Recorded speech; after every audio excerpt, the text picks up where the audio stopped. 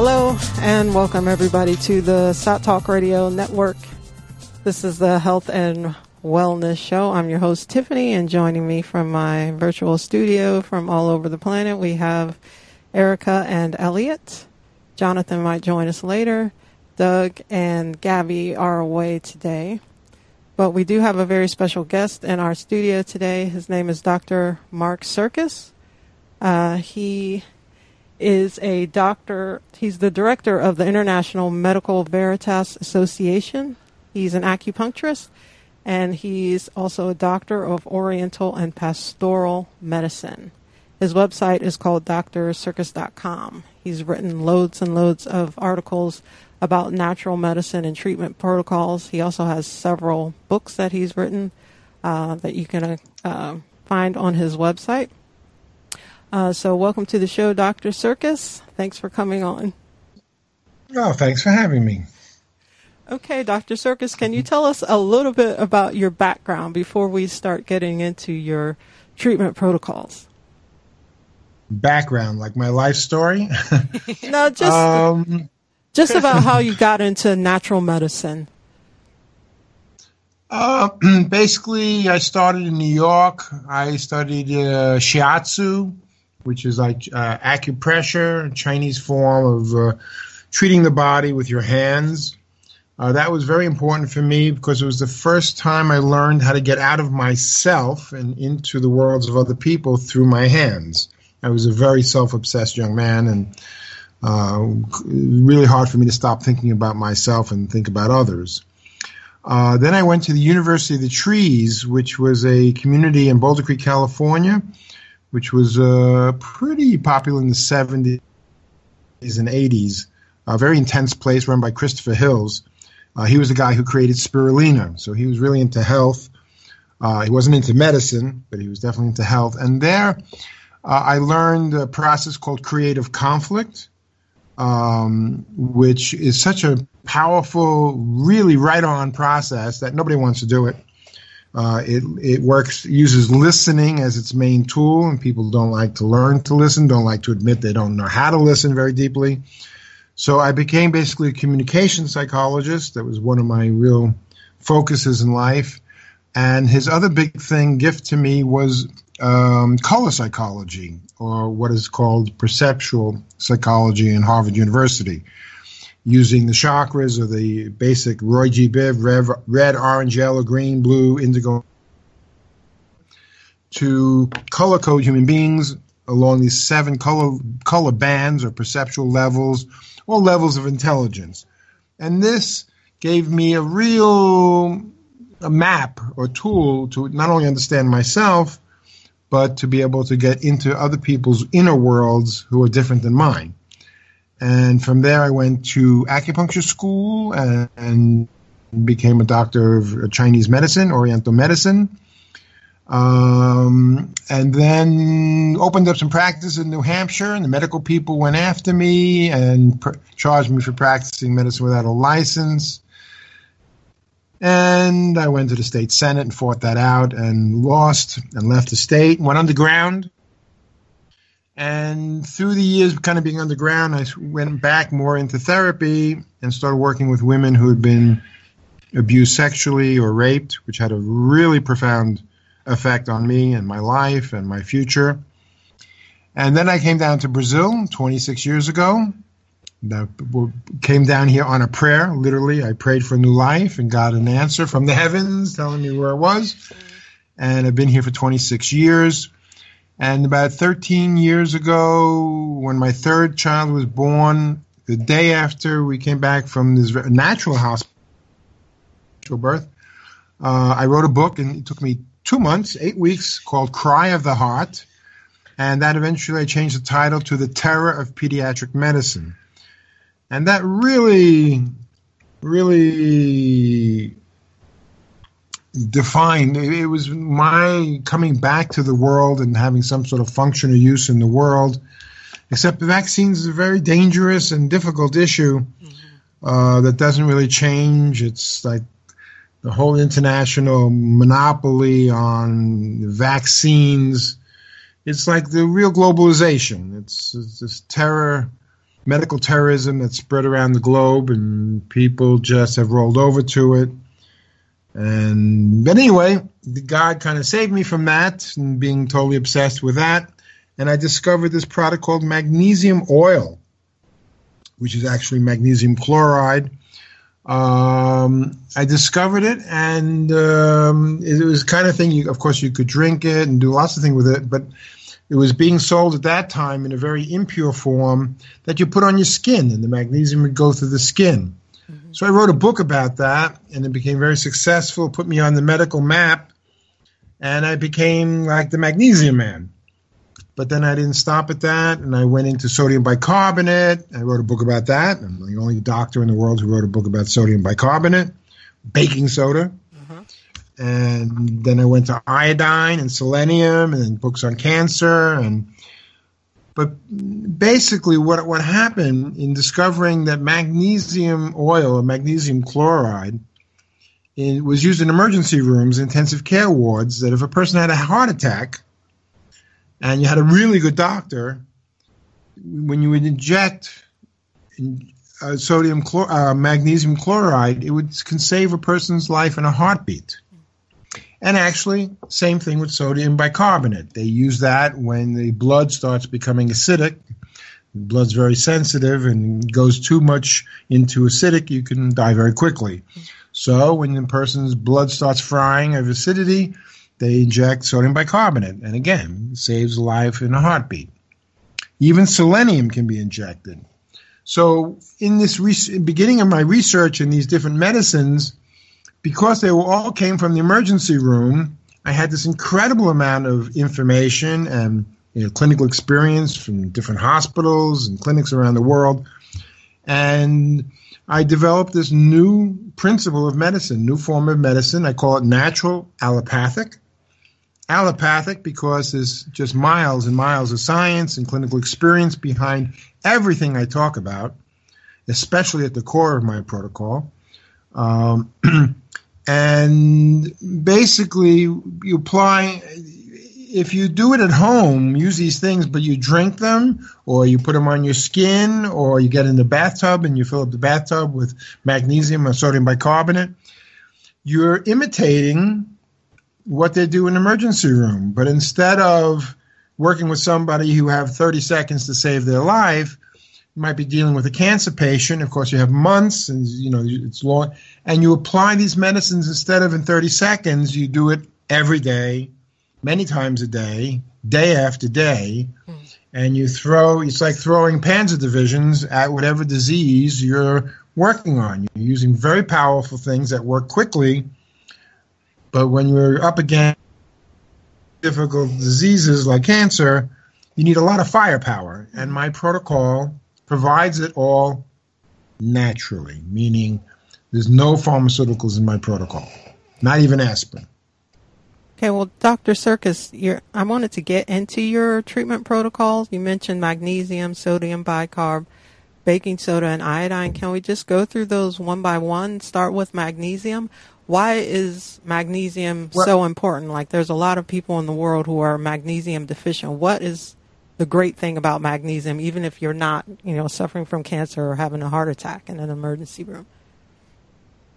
Well, the easiest way to understand magnesium is if you understand what oil does to a car.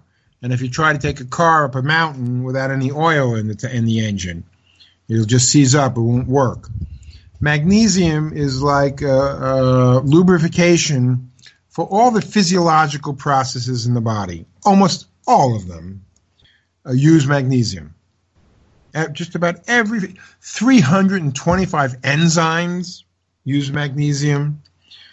Cell wall integrity, insulin receptivity, insulin production. I mean, the list goes on and on and on. Most people in the world are today magnesium deficient because we can't get enough in our diet. Also because we're stressed out. The more stressed out, the more magnesium you need. Also because we live in a toxic world and we breathe, especially live in a city. Every toxin you bring into the body, every molecule of the garbage, heavy metals, radiation, chemicals, you need minerals to eliminate these things. So the body needs even more magnesium. Forget about the other minerals too. So we're living in age of high toxicity, high stress, and dietary decline, because you take an orange, it has maybe 50% of the vitamin C it did 50 years ago because of soil depletion, agricultural methods. So our food has declined and our need has increased. So people are left really in like a Grand Canyon of deficiency. And that's most people. So you take magnesium and it's, it's like your engine is running hot or trying to go up a mountain, and you put the oil in and all of a sudden, sigh of relief. For some people, it's very dramatic. How much magnesium? How much magnesium should an average person be taking every day? And in what form?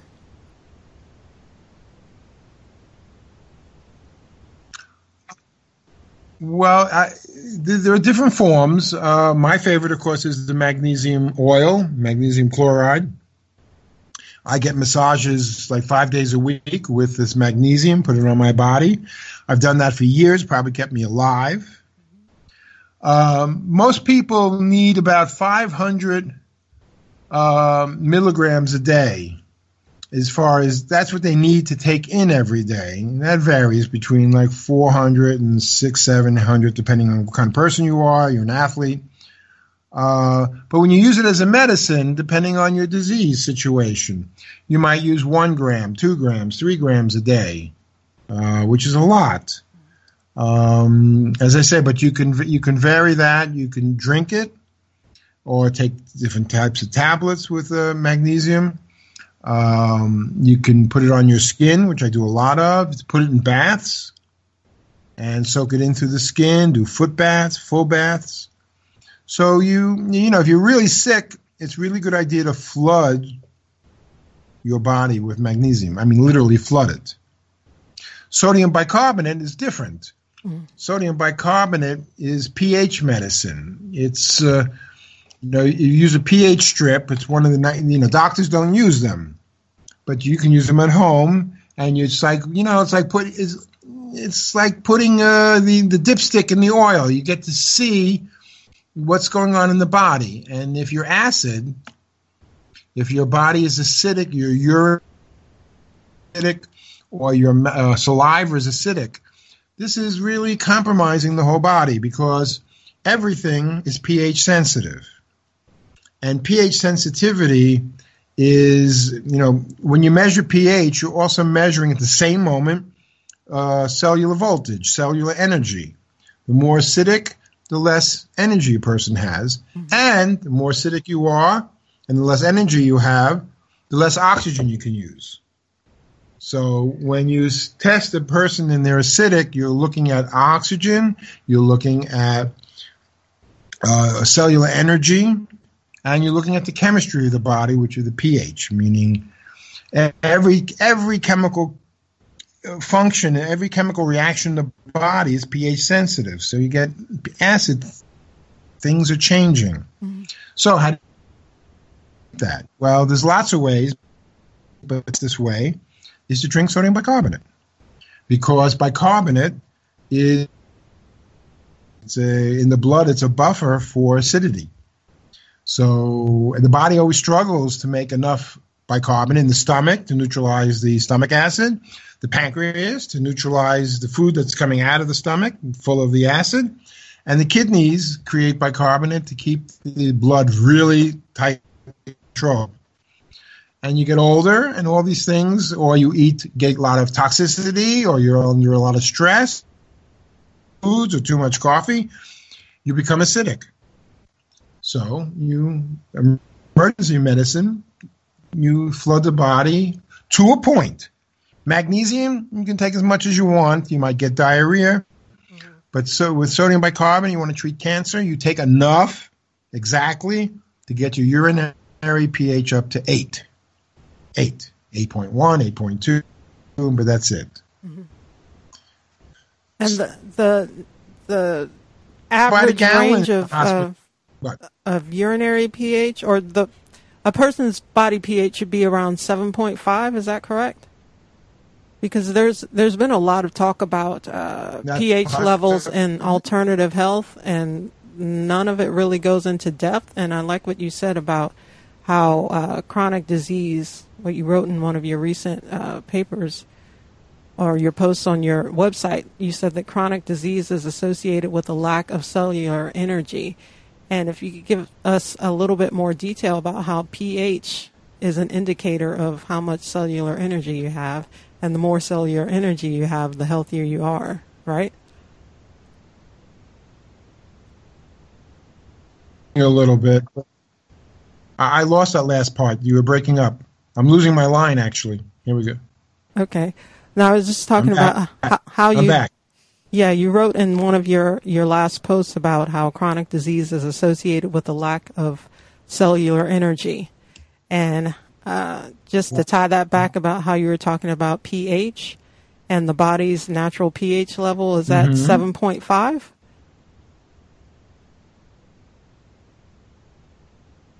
Well, urine can be all over the place from 5 to 6 to 6.5. The saliva should be around 7, 7.2. So the question is actually what? Is there a specific question? Yeah, can you give us a little bit more information about how we can use pH to increase our cellular energy and thereby increase our health? By taking sodium bicarbonate and increasing your alkalinity. You know, alkaline water. What makes water really alkaline really fast? Sodium bicarbonate.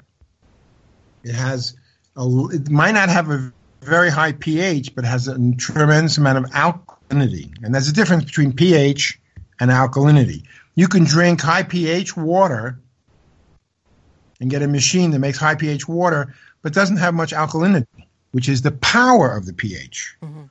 Sodium bicarbonate. It's like body temperature. Body temperature is another one of my most popular essays is on low body temperature. You know, it's like pH a little bit. The lower your body temperature goes, the system strength goes. And just the opposite. You have a fever, your immune system really kicks in. A lot of people have chronic low body temperature, like acid condition.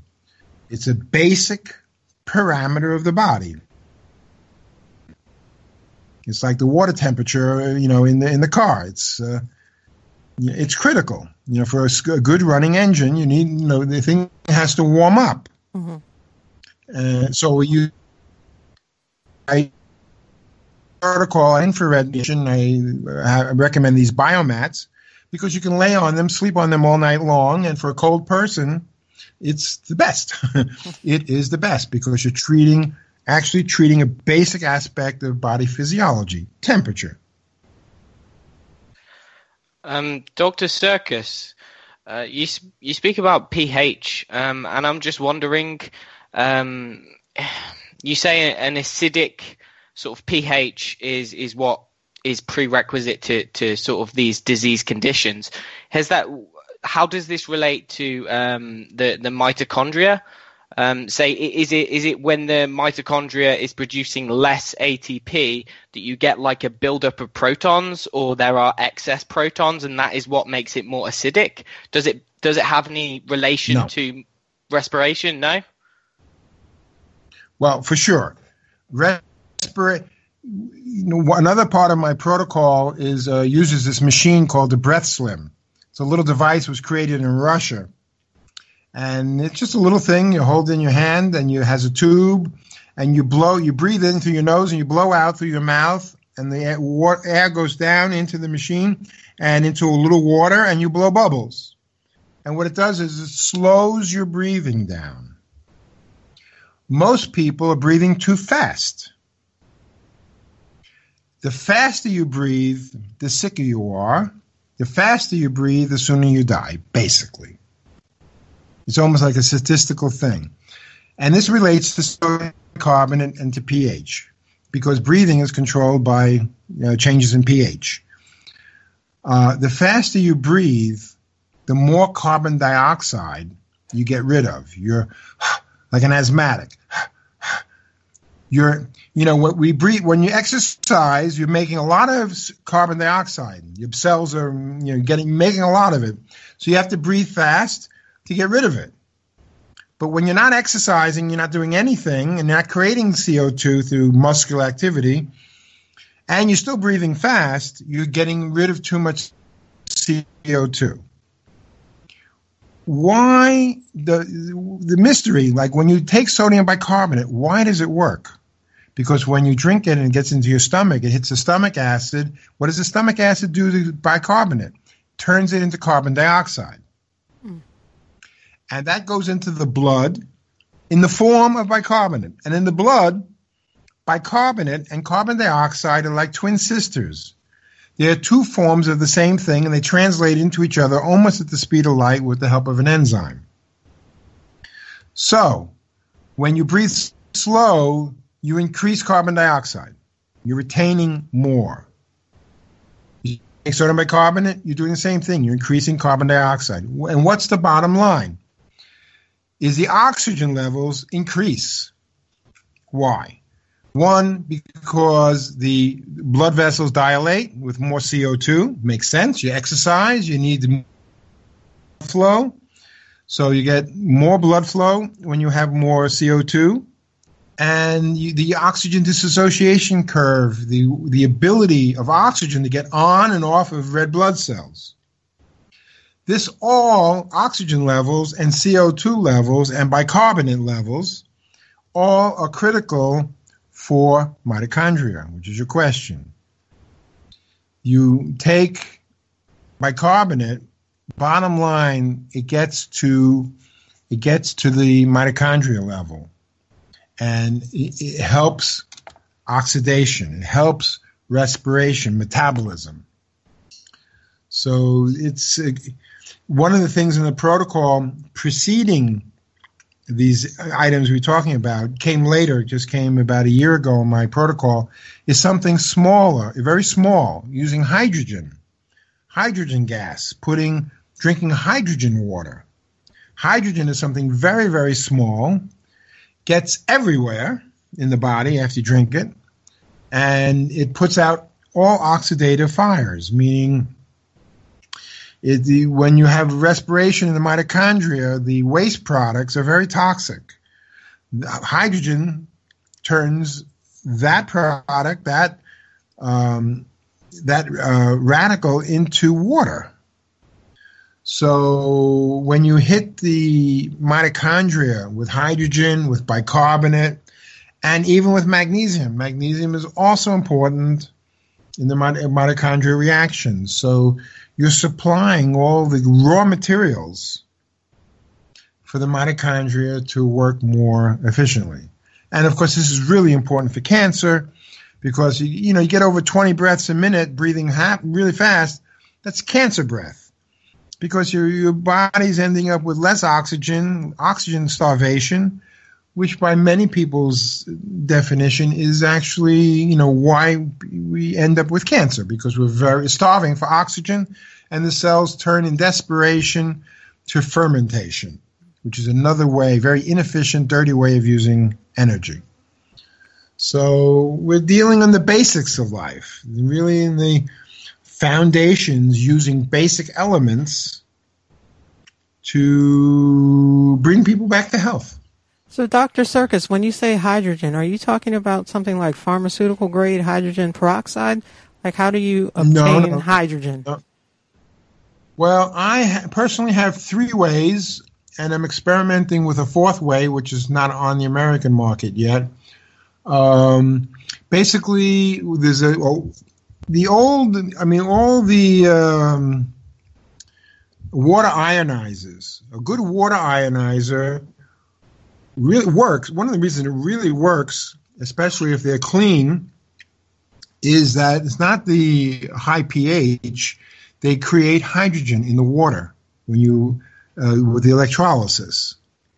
Now downstairs a machine that just is not like the old ionizers. It's a machine just makes hydrogen water. Then my site. This is all on my site and my essay on molecular hydrogen. Then there are two products that's been on the market. One's been around for a long time. It's called Mega Hydrate. It's a little capsule. You can basically just swallow the caps and drink a lot of water, and it turns in the stomach into hydrogen. There's another product called H2. Again, it's a capsule. I think they've changed it. I guess it was a tablet. Now I guess it's a capsule. I'm not sure. I don't have the new ones. You put it in a bottle, and you close the bottle, and the thing fizzes and creates 1 or 2 parts per million hydrogen gas in the water, and you drink down the water. Now I'm using a product called H10.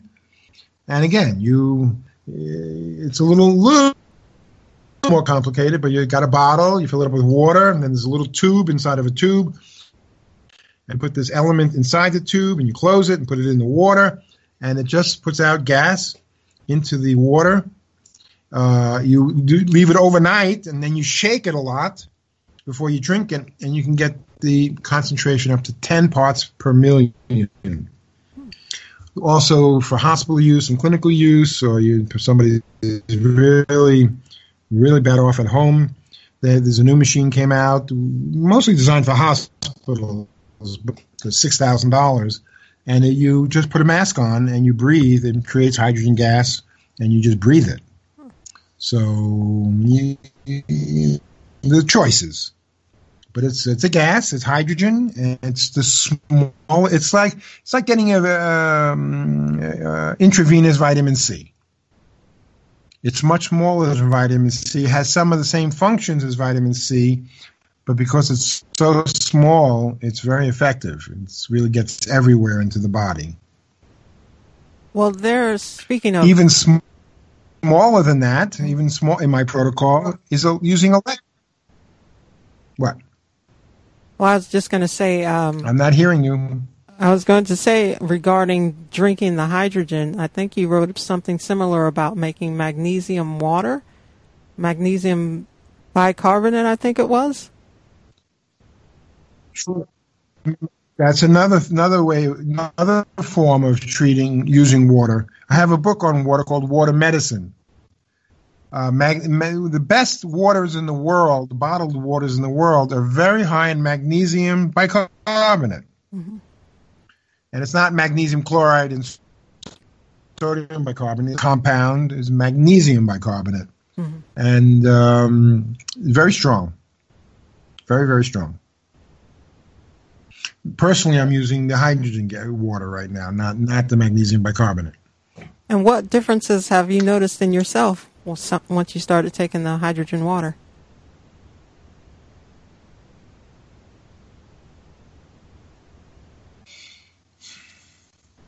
Younger?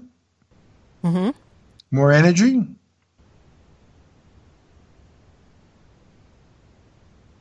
I guess the two strongest things. Mm-hmm. More hydrated, stay more fully hydrated more easily. And bottom line, definitely stronger and younger. Mm-hmm. Dr. Sircus, just to bring up what you were speaking about earlier, the carbon dioxide, I think it's really interesting how the idea that's generally propagated is that carbon dioxide is simply a waste product of respiration. And there's not really much emphasis placed on the importance of CO2, carbon dioxide. But I know there's a couple of other people in the sort of alternative health community. I know Dr. Ray Peat, he's spoken extensively about carbon dioxide and about how really finding ways to increase our carbon dioxide through maximizing the oxidation of glucose or lipids or whatever is really important, because as you said, it is essentially the the way that we are able to abstract as much oxygen from the environment as possible. And actually, it's a carbon dioxide deficiency that can lead to many of these illnesses. And I just thought that was really interesting, because that's something that's not generally widely accepted, I don't think. Yeah, not accepted and not really known. I mean, we live in a world now where they've made carbon dioxide into, enemy number one. So we should make carbon slaves out of everybody.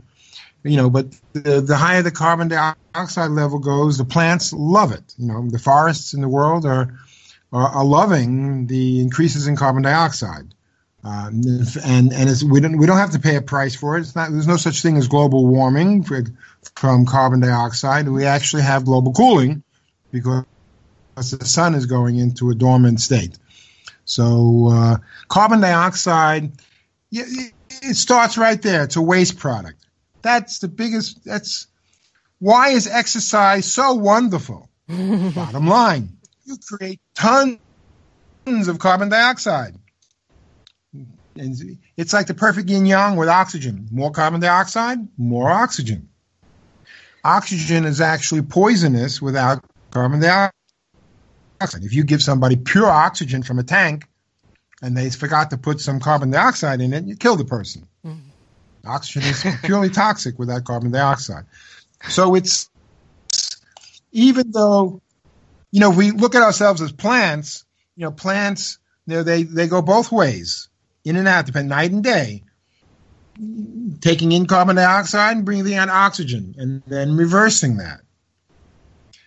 We too, just because it's a product of respiration, it doesn't mean that's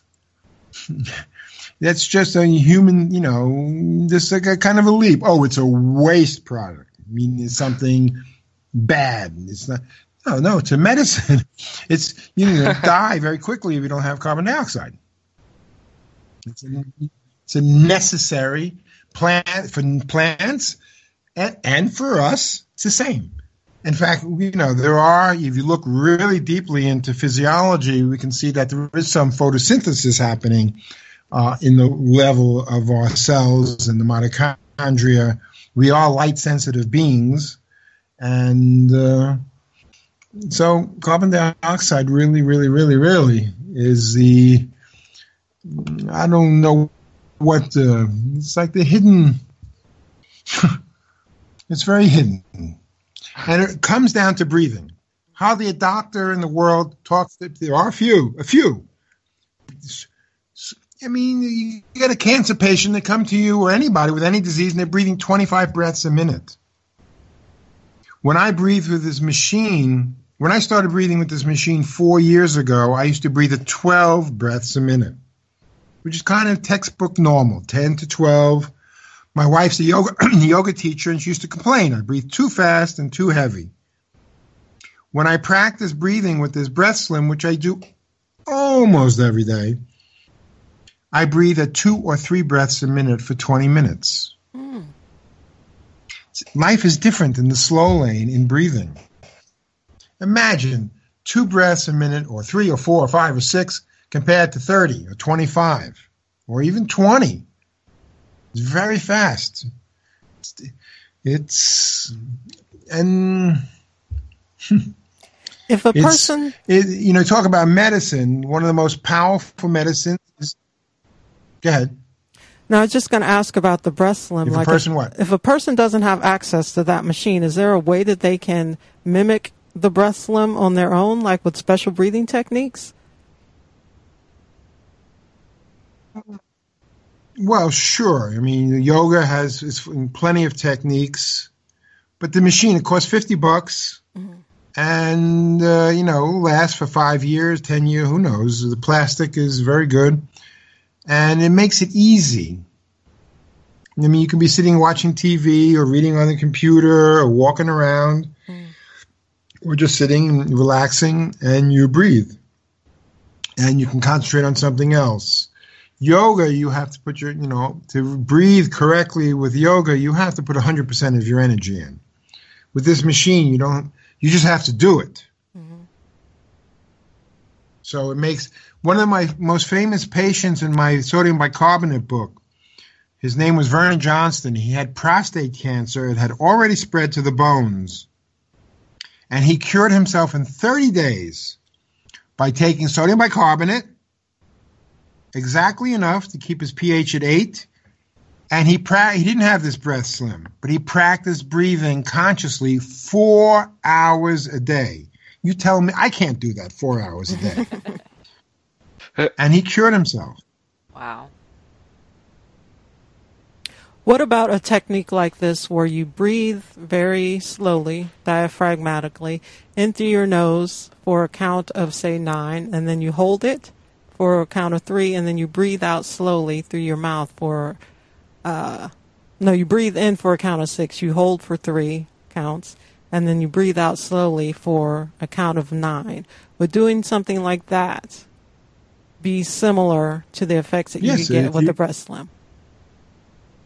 Yes, if you can really do that 20 minutes a day, or if you're a cancer patient, 40 or an hour a day, sure. That's good to hear. If you really do it, there's nothing more powerful. Uh-huh. If you do something like that and you spend enough time, the point is, how much time do you spend a day doing it? Mm-hmm. It'll have the most dramatic. There's no other medicine that can really hold the same power as breathing. So it really pays off. Yeah, a lot of our listeners have been doing a program called Aruolas, which is a breathing technique, stress management technique. So not only is it good for reducing stress, you can also greatly increase your carbon dioxide levels. So it's good to hear you give that endorsement. Yeah. And we're with you. For sure. We're with you on the whole global cooling thing, too, by the way. Yeah. Great point there. I was just going to ask if you could just touch upon what you meant when you said that there was some level of photosynthesis that was occurring for the human species. Well, that's a really, really deep subject. Goes back to color psychology and the chakra system. The chakra system is basically our light vehicle where we absorb light and re-radiate it. So let's look, like the heart chakra, our chests. It's the color green. Color green. If we have enough green, we feel secure. If we don't have enough, we feel insecure. So the problem with emotional problems in the green level, or if we're not absorbing enough light, is we feel insecure. So if we're in a relationship, what do? We get jealous easily.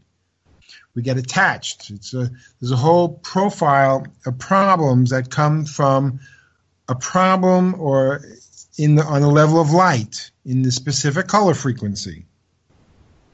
When I was talking before in terms of photosynthesis, they were not really talking about color. We're talking about the full spectrum of light and its effect when we absorb it.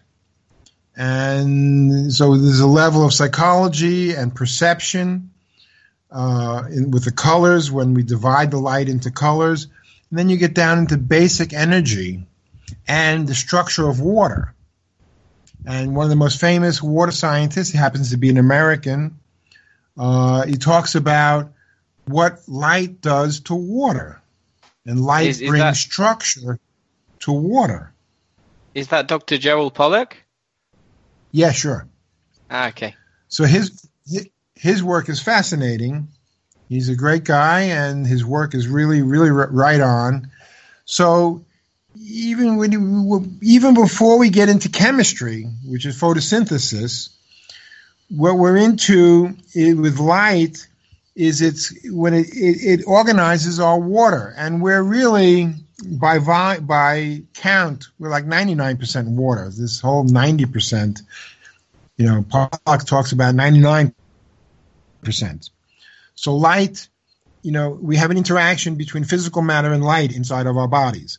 But it goes deeper and deeper and deeper. Red blood cells blood cells, very interesting. Now, I'm going to give you really interesting. In fact, I'm just realizing it right now. Red blood cells are the same thing as chlorophyll. Yeah. You take chlorophyll, which has iron. Excuse me. No, you take chlorophyll, which has, I guess, magnesium in the centers, and you knock them out and you put iron in, you have hemoglobin. It's the same chemical structure, just the nucleus of it is different. Just like chlorophyll, red blood cells are very sensitive to light. And in fact, I started on myself about a month ago a new form of therapy. I'm totally in love with it. And it's very easy. It's not even that expensive. You can buy now. It's like the one I have is about $700, and it has a little thing. It radiates out red infrared light. It has two different types, and you just basically stick it in your nose. It has a little clip, so the nozzle goes in your nose. You turn it on, and it's radiating red laser light into the nose. And why in the nose? Because the blood vessels are very thin, radiating the blood with red light, laser light, and you're treating the blood. You're giving a very deep treatment, and through different parameters of the blood. The red blood cells, they don't clump together so much. They start separating. Because we're talking about light and its effects, and their effects are very deep, all the way down to photosynthesis. So there's many ways to use light, and this is the newest way I'm doing it. I like it because I can sit there and I can have this one instrument with a nasal thing in my nose radiating my blood with light, red light. And then I'm using this electron machine using a voltage to treat my feet. And in my other hand, I have my breathing slowly. So I'm doing in 30 minutes, I'm doing 3 treatments at the same time, getting a lot of bang for my buck, or a lot of bang for each minute spent doing therapy. So just to clarify, that infrared light is a light that you put up the nostril, and is that you spoke about the structured water, and just so listeners understand, is that Gerald Pollack, his experiments showed that infrared light essentially structures or induces, he calls it a fourth phase in the water, and it's the infrared light that is essentially absorbed by the water, and it builds up this sort of, you could call it like a battery. And this battery is like a storage for electrical energy that can be used by the body. And so is it that you're using that infrared light to directly penetrate the blood and to build that energy store?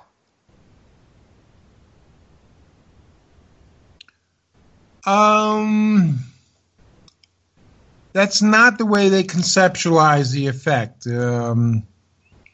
I use this other instrument, microcurrent therapy, more in that line. The nasal blood irradiation. They don't talk about it in terms of energy. They talk about it in terms of the blood profile, how the red blood cells will start functioning better, meaning carry more oxygen. Triglyceride levels will drop. Blood sugar levels will drop. Different parameters of the blood. And if you change the blood, you improve the blood. In Chinese medicine, it's a very deep treatment when you treat directly into the blood.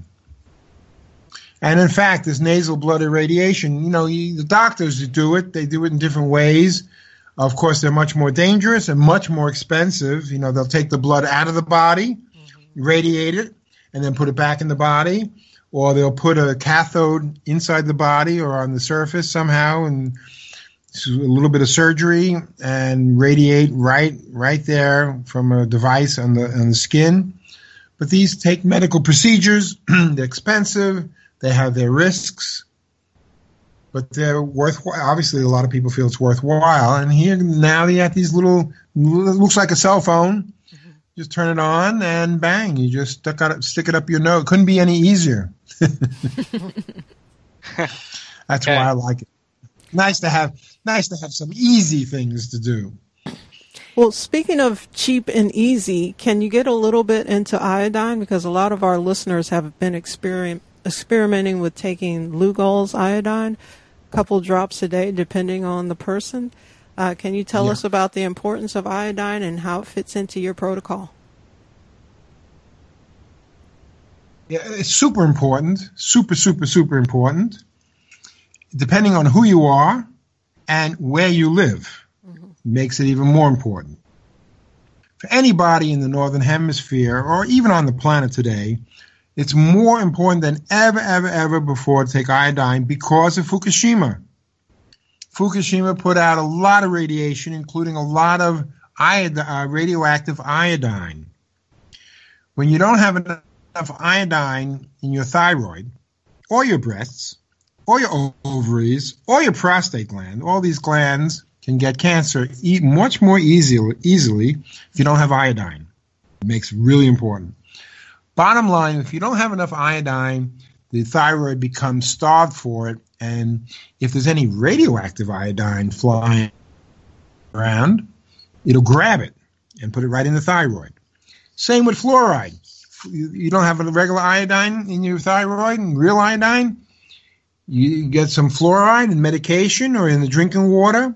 It gets fooled into thinking, because it's a halogen, it's the same kind of chemical compound, go into the thyroid. Bromide, which is present in a lot of medicines, also is a halogen, looks like iodine. So there's a lot of poisons that look like iodine, that if you don't have iodine, that's what goes into the thyroid and your other glands as well. So it's really good for radiation, protection against especially radioactive iodine.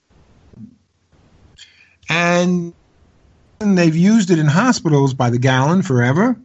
It's been in medicine around for 150, 180 years. It kills everything on contact. Viruses. Antibiotics don't touch viruses. Viruses, bacteria, fungus, mildew, mold, candida, everything that doesn't belong is, if you take enough iodine, will kill it. Because it's like almost like physics. You have to have enough of it. So iodine, and again, like magnesium, most people are iodine deficient. Dr. David Brownstein in Detroit tested 5,000 of his patients, and 96.4% of them were iodine deficient. Is a problem, especially for women, for their breasts and their ovaries, because all these glands concentrate iodine. So iodine, and for kids, anybody who's got kids, I never take my kids to the doctor. They don't get sick. But if I do, what do I give? I give them iodine. Iodine. And in the age of antibiotic-resistant bacteria, things are getting worse and worse and worse with that. Again, iodine at high enough dosages is a really potent medicine. But for protection against cancer in the glands, the prostate, ovaries, and thyroid and breasts, it's critical. We can't live without iodine. Every cell needs it. Our metabolism depends on it. Our body temperature depends on it. Our thyroid health depends on it. So there really isn't anybody who shouldn't be taking iodine. And in reasonable dosages, depending if you have cancer, today the dosage would be between 50 and 100 milligrams. If you had syphilis 100 years ago, they'd give you even 10 times that. They'd give you a gram a day of iodine. Wow. 100 years ago, you walk into a pharmacy, what did you find? Iodine and medical marijuana.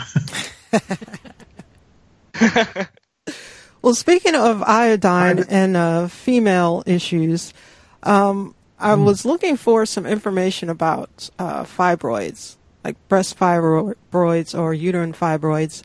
What are your thoughts on painting iodine onto your skin for your breast, or putting it on the abdomen area above the uterus, or even douching or having a iodine enema for the prostate? Yes, yes, yes, yes, and yes. All of the above. Every thing you mentioned was a good idea. Good ways of using the only thing you left out was nebulization. Oh, yeah, nebulizing. The only trick about nebulizing, it's funny. It's like smoking through a bong, because iodine vaporizes very fast. Mm-hmm. You know, you put it in the nebulizer, the water's colored, you turn it on, and you just see the color, and it goes right into the lungs. Mm. So you got to be careful. I mean, you got to be careful with the dosages, because it really goes in at one shot. But it's wonderful. It's such a basic medicine, and when any time of infection control, and deeper infection and overall metabolism, it's super basic. And super useful for the whole family. And you don't want to get cancer, don't become deficient in iodine. Bottom line. So it's wonderful. You're making great. Lugol's is totally fine. I use Lugol's and Nascent. Mm-hmm. Those are two. But there's other products. There's pills, but I like taking liquid. It's easier. What would be a benefit of using Nascent iodine? Because I've read some studies where they don't recommend that. They recommend Lugol's. What would be the difference? I know it doesn't taste as bad if you're going to drink it, but is there a benefit, one over the other?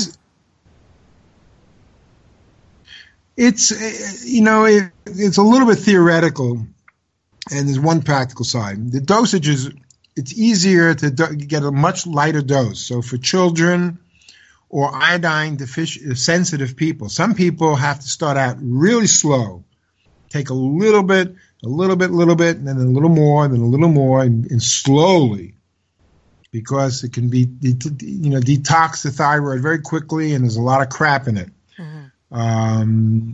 So some people. So the Nascent is a really good one to start with if you're very iodine deficient or using for kids, because it's more expensive and it's a lower dosage.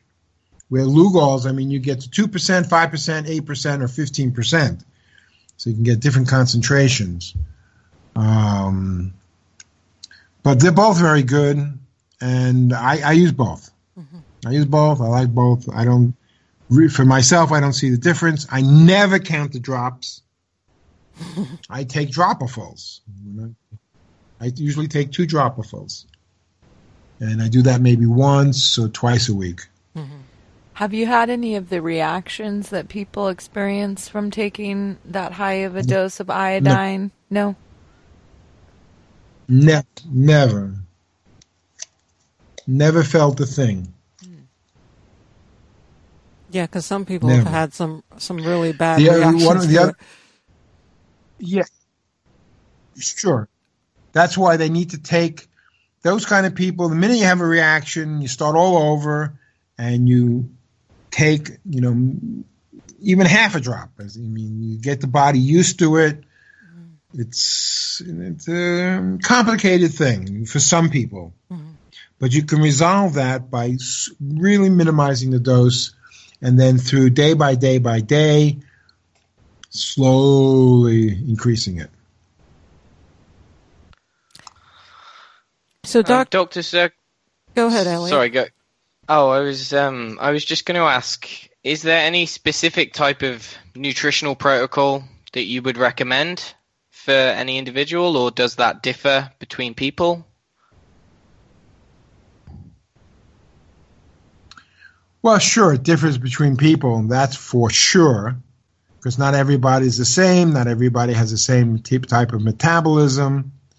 I'm not a dietitian, I'm the kind of person who's gotten away with eating whatever he wanted, his whole life. Now I'm 64, and my body's a little more, quite a bit more sensitive. So, but I'm still, not really good with my diet. My recommendations, though, my protocol are I use super medicines like superfoods. Spirulina is something I've been involved with for 35 years. One of the things on my protocol are liquid seeds. It's, you can just zip open these 2-ounce package and throw it in your mouth like an astronaut, and it's seeds, which is incredible nutrition. And in one 2-ounce little package, you get like 8 to 10 servings of vegetables, 8 to 10 servings of 2 to 3 servings of very healthy fat. So for my recommendations for cancer patients is low sugar, and in general, low sugar. Most people take too much sugar, and using superfoods. I mean, there's a lot of things in between. I love nutritional yeast to get my bees. Mm-hmm. I live at the end of the world where the food is still good. I get local eggs, local milk, raw milk. A lot of different. Eat tremendous amount of manga, avocado, all grows locally here. Sounds like a good place to live. We're coming up on our time. I know you said before that you had about an hour. Can you spend just a minute or two just giving us a case study of somebody that you treated that stands out? Like what was going on with them, and what kind of treatments did you implement for them, and what the results were?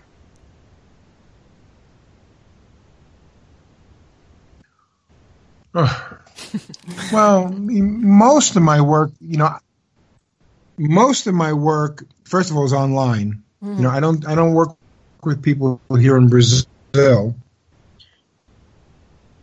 Sanctuary. I'm not sure what I'm going to be doing in the future, but it's very clear that if I'm going to work with people face to face here, it's going to be not so much for the medicines that they can do at home, but for the deep psychology. Work on a mental, emotional, and spiritual level. It's really what I'm best at doing. Mm-hmm.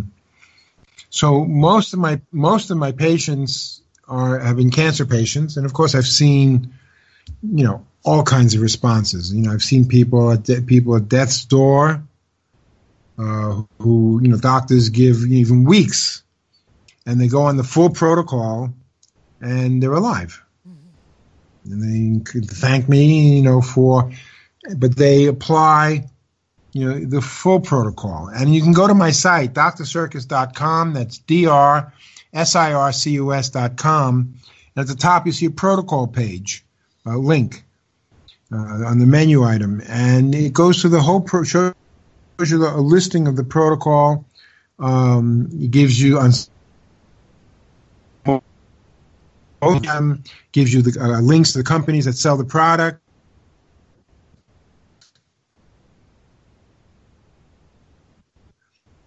To my dashboard and see the whole protocol. So for things like cancer, I recommend the whole protocol. Certain diseases, I get, again, online, all kinds of things.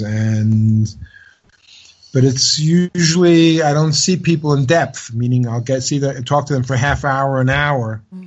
And so I don't have that much follow through. So I can't just go, okay, here's a person, unless I've written about them in one of my books or something, the real details.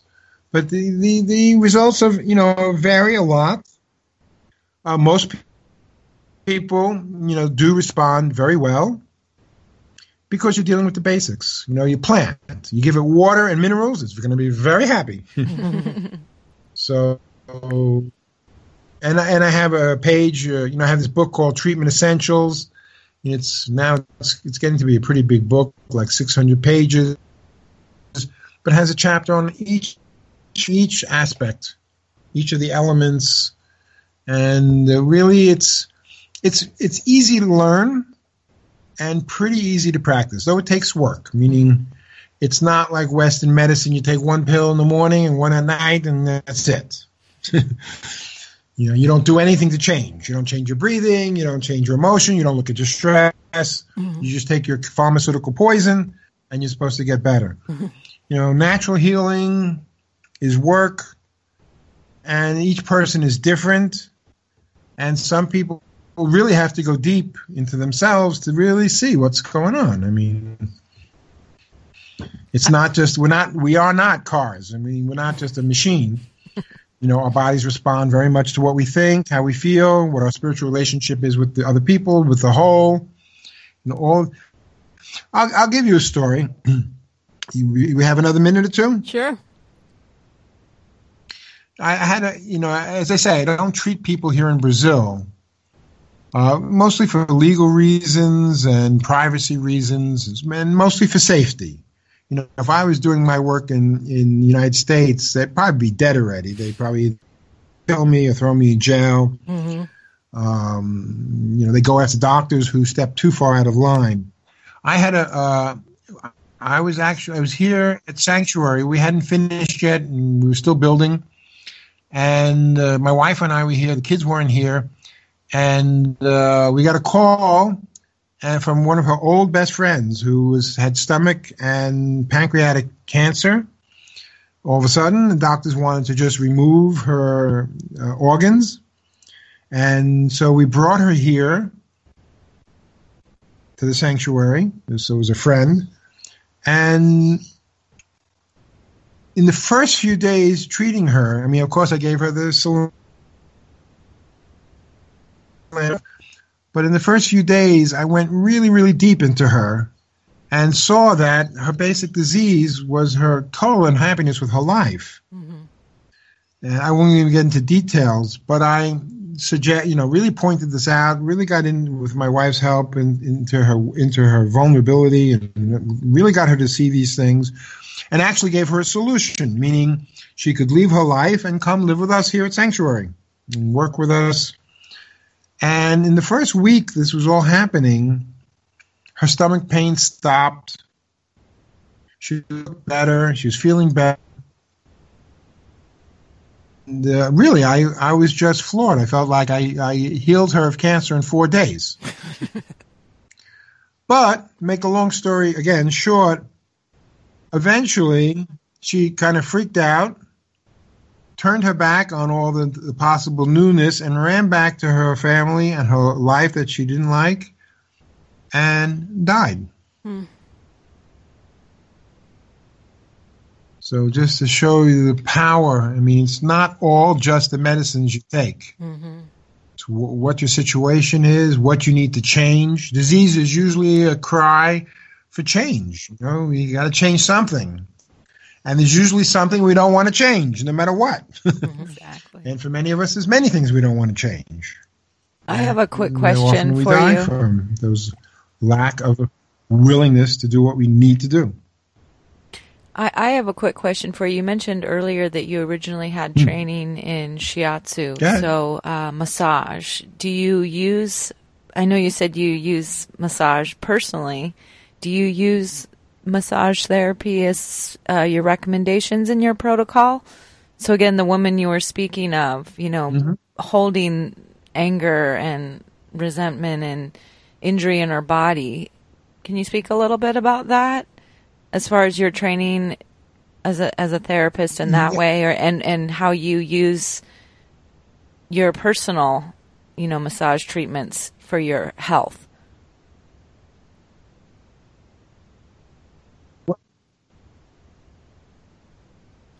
I train.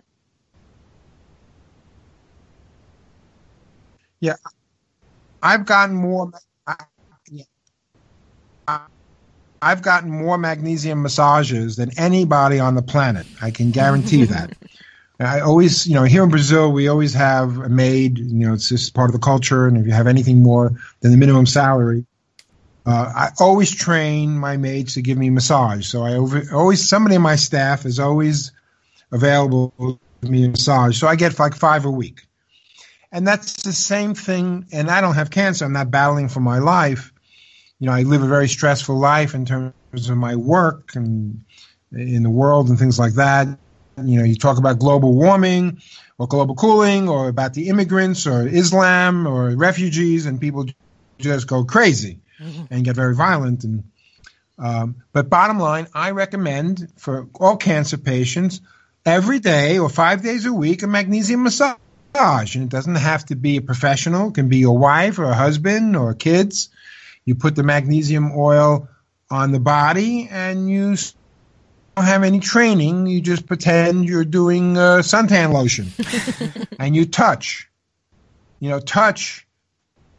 Touch is very, very important. If you don't touch a baby, you don't touch them at all, they die. Mm-hmm. And they did experiments in World War II about that. Touch, I'm definitely into touch. What is sex? Is intense, where the electrons and the energy really flow intensely. But like is like pure touch. Mm-hmm. And massage is professional touch. So combining touch with magnesium is wonderful because the magnesium addresses the physiology and the touch addresses the emotions, the mind, the spirit. We receive love through touch. One medicine and comes to health. So, when you're suffering, there's nothing better than a massage and a biomat. Laying on your far infrared mattress. You got flu. Well, I tell everybody I'm going to die on my biomat. It's the only place to be. I mean, slathered in magnesium oil. Well, that I can do without. With the deathbed, it'd be because the infrared. At night, you jump onto this mattress. It's been warming up for a half hour. It's like jumping into the arms of your lover. I mean, it's just so nice. Of course, if it's cold out, it's really, really nice because then you're into a warm bed. There's nothing in a cold night, but better than that. So, anyway, that's the basis of the call. There are lots of other details and other items in it. Through the years, it's gotten very, very complete. But we talked about a lot. Yeah, we did, and there's so much more to cover. Can you mention some of the books that people can use as a resource? You already mentioned the Treatment Protocols book. What about some of your other books that they can find on your website? Well, it's called Treatment Essentials. Treatment Essentials. Essentials. On my website, you have books on I have 2 books on magnesium. My book, Medical Marijuana, just came out in New York in paperback and hardback. Mm-hmm. Came out last week. Medical marijuana, of course, is very important in the protocol. Mm-hmm. A book on iodine, selenium. I have one of the few books, I guess the only current book published on selenium, which everybody also, selenium goes a long, long way. I have a book on love and sex medicine, which is, very personal, and sex, of course, is a medicine, and how our sexual stress is one of the forms of stress, especially for women, but for men too. Plays havoc with people's systems. I have a 500-page book. It's called, not even a book, it's a compendium on cancer, which kind of covers a lot of ground. I have a book on water. I have lots of books. Okay. Lots of books. So go to my site, go to the book page. But in terms of in print, is the magnesium. My magnesium transdermal book is in print. Bicarbonate book is in print. The marijuana book is in print, and I have a book on oxygen, anti-inflammatory oxygen therapy, which is very interesting. Exercising with using concentrated oxygen. So I have that's also published in New York. So I have that's in print. But all of these are also available in ebooks on my website. Okay. Lots of reading to do. And with that, people, I thank you very much. It was a pleasure to be here with you guys. Thank you so much, Dr. Sircus, for coming on today and sharing all your knowledge. I'm glad our connection. Your experience. All right, folks. So that's our show for today. My pleasure. Thank you very much, Dr. Sircus. Thanks, Dr. Sircus. Okay. Have a great day. You're welcome. Bye-bye. Bye. You too. Okay, so that is our show for today, folks. Be sure to join us next week, next Friday, for another episode of the Health and Wellness Show. And you can also check out the other Truth Perspective or Behind the Headlines Sunday on the Sot Talk Radio Network. Thanks to all of our listeners. Thanks to all of our chatters. Thanks, Elliot and Erica. And we will see you next week.